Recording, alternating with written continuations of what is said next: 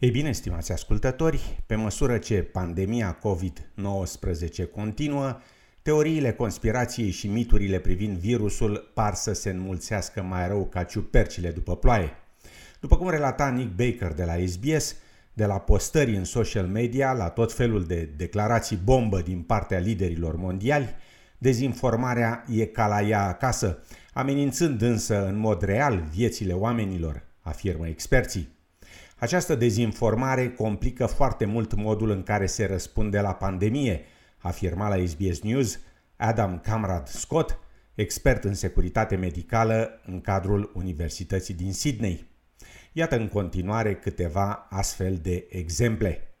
De la apariția virusului COVID-19 la sfârșitul anului trecut, opiniile privind originea sau originile acestuia continuă neabătute. Astfel, Bronwyn Bishop, fost ministru liberal australian, sugera că autoritățile chineze au creat virusul pentru interese criminale proprii. Vor să scape de chinezii care nu produc, de bătrâni, astfel încât să nu trebuiască să-i mai hrănească, afirma doamna Bishop la Sky News, adăugând că Beijingul plănuiește, citez, să exporte virusul în Statele Unite și să testeze dacă e posibil sau nu, ca prin această metodă, să trimită restul lumii în recesiune. Am încheiat citatul. În aceeași direcție conspirativă s-a transmis prin social media că virusul COVID-19 ar fi fost creat într-un laborator chinez și că ar avea legătură cu un program de cercetare a armelor biologice. Între timp, China și-a propagat propriile sale teorii ale conspirației, Zhao Lijian, purtător de cuvânt al ministrului de externe chinez, sugerând că, de fapt, Statele Unite ar fi adus epidemia în China. Pe de altă parte, fostul președinte iranian Mahmoud Ahmadinejad a scris Organizației Mondiale a Sănătății pentru a cere urgent o anchetă privind ceea ce a descris drept un război biologic împotriva umanității și pentru a se clarifica de ce, în general, adversarii Washingtonului au fost loviți atât de rău de noul virus. Mai recent, o altă teorie a conspirației sugera că magnatul american și fondator al companiei Microsoft, Bill Gates, ar fi plănuit toată această pandemie pentru a profita datorită diverselor sale interese în multiple domenii cheie. Și așa lista continuă. Cu toate acestea, niciuna dintre aceste teorii nu indică de fapt modul în care a apărut noul coronavirus. Conform Organizației Mondiale a Sănătății, dovezile sunt foarte sugestive că virusul s-a răspândit începând de anul trecut de la o piață din orașul Wuhan, unde se vindeau produse din pește și fructe de mare, precum și tot felul de animale vii, sacrificate și sălbatice. Unele dintre aceste persoane identificate ca purtătoare ale virusului COVID-19 vizitaseră piața sau lucraseră acolo. S-a raportat pe larg că virusul a apărut după ce s-ar fi consumat un liliac, însă profesorul asociat Scott afirmă că lucrurile nu sunt atât de simple și că, deși un liliac ar putea fi sursa, având în vedere că și alte coronavirusuri au pornit de la lilieci, e foarte posibil ca un alt animal să fi fost intermediar între lilieci și om. E totuși clar că piața chineză din Wuhan a fost un loc cu condiții ideale pentru răspândirea unui virus de la lilieci sau tot felul de animale vii, sălbatice sau mortăciuni, aflate în apropiere unele de altele, în locuri cu multă umiditate, perfecte pentru bacterii și viruși și cu un foarte mare trafic uman. Acest lucru creează oportunitatea transmiterii bolilor de la animal, afirma profesorul asociat Scott, iar Stuart Tanguy, șeful laboratorului de imunologie și imunodeficiență la Institutul de Cercetare Medicală Garvan în Sydney, sublinia că astfel de transmisii au avut cu siguranță precedent în trecut. Virusul SARS în 2002-2003 a făcut același lucru și am văzut gripa porcină și cea aviară, adică viruși apăruți inițial la animale, transmiși ulterior la om. Nu dorim însă ca tot felul de foști politicieni sau predicatori ai apocalipsei să devină fețele reprezentative ale urgențelor de sănătate publică, afirma domnul Tanghie. Nu numai originea, dar și modul de transmitere a virusului sunt subiect al teoriilor conspirației și dezinformării populației.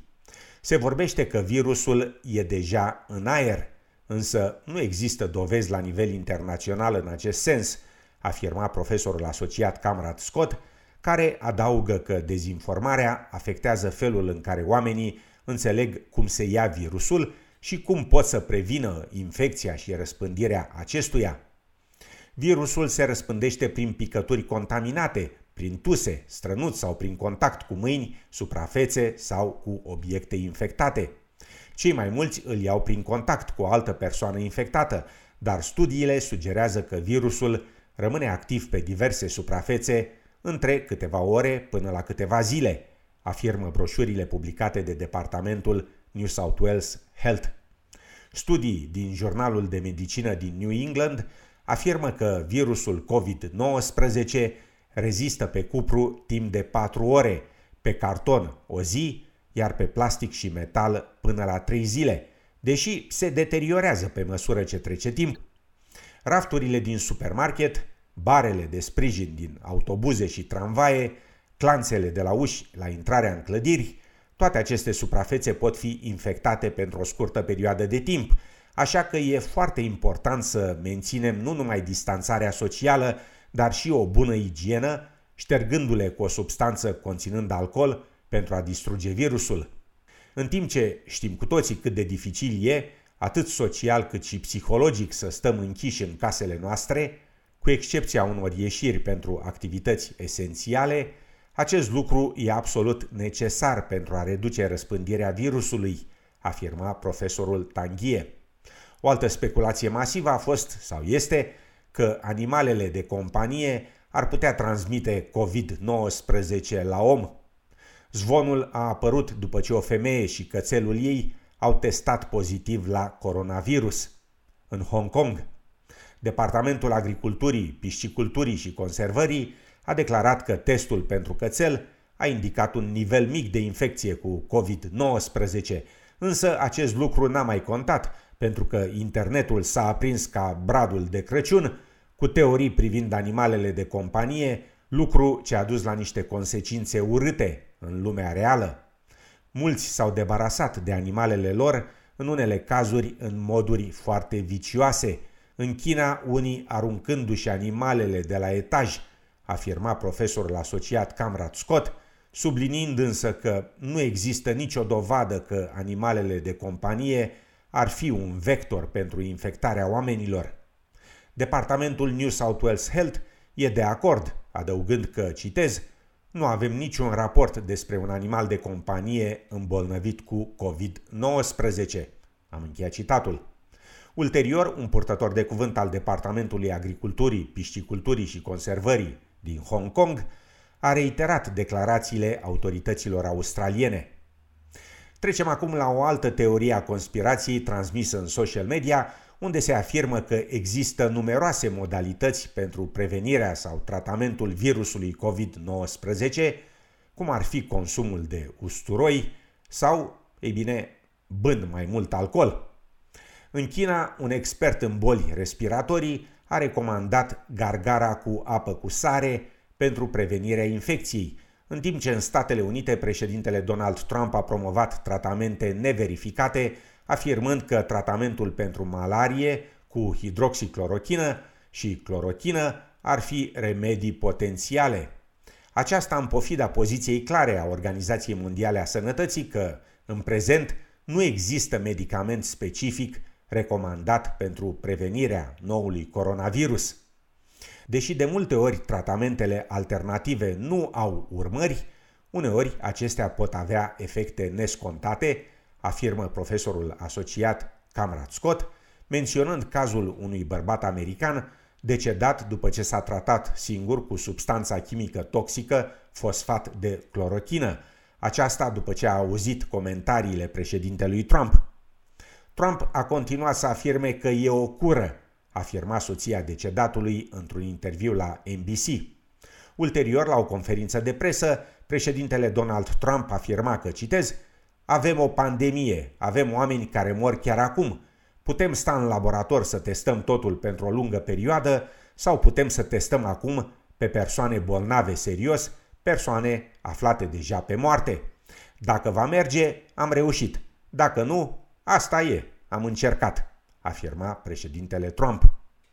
Dacă vom avea dovezi că există tratamente ce pot fi eficiente în reducerea severității bolii sau, ideal, în dezvoltarea unui vaccin, guvernul australian va informa imediat publicul, afirmau autoritățile medicale australiene.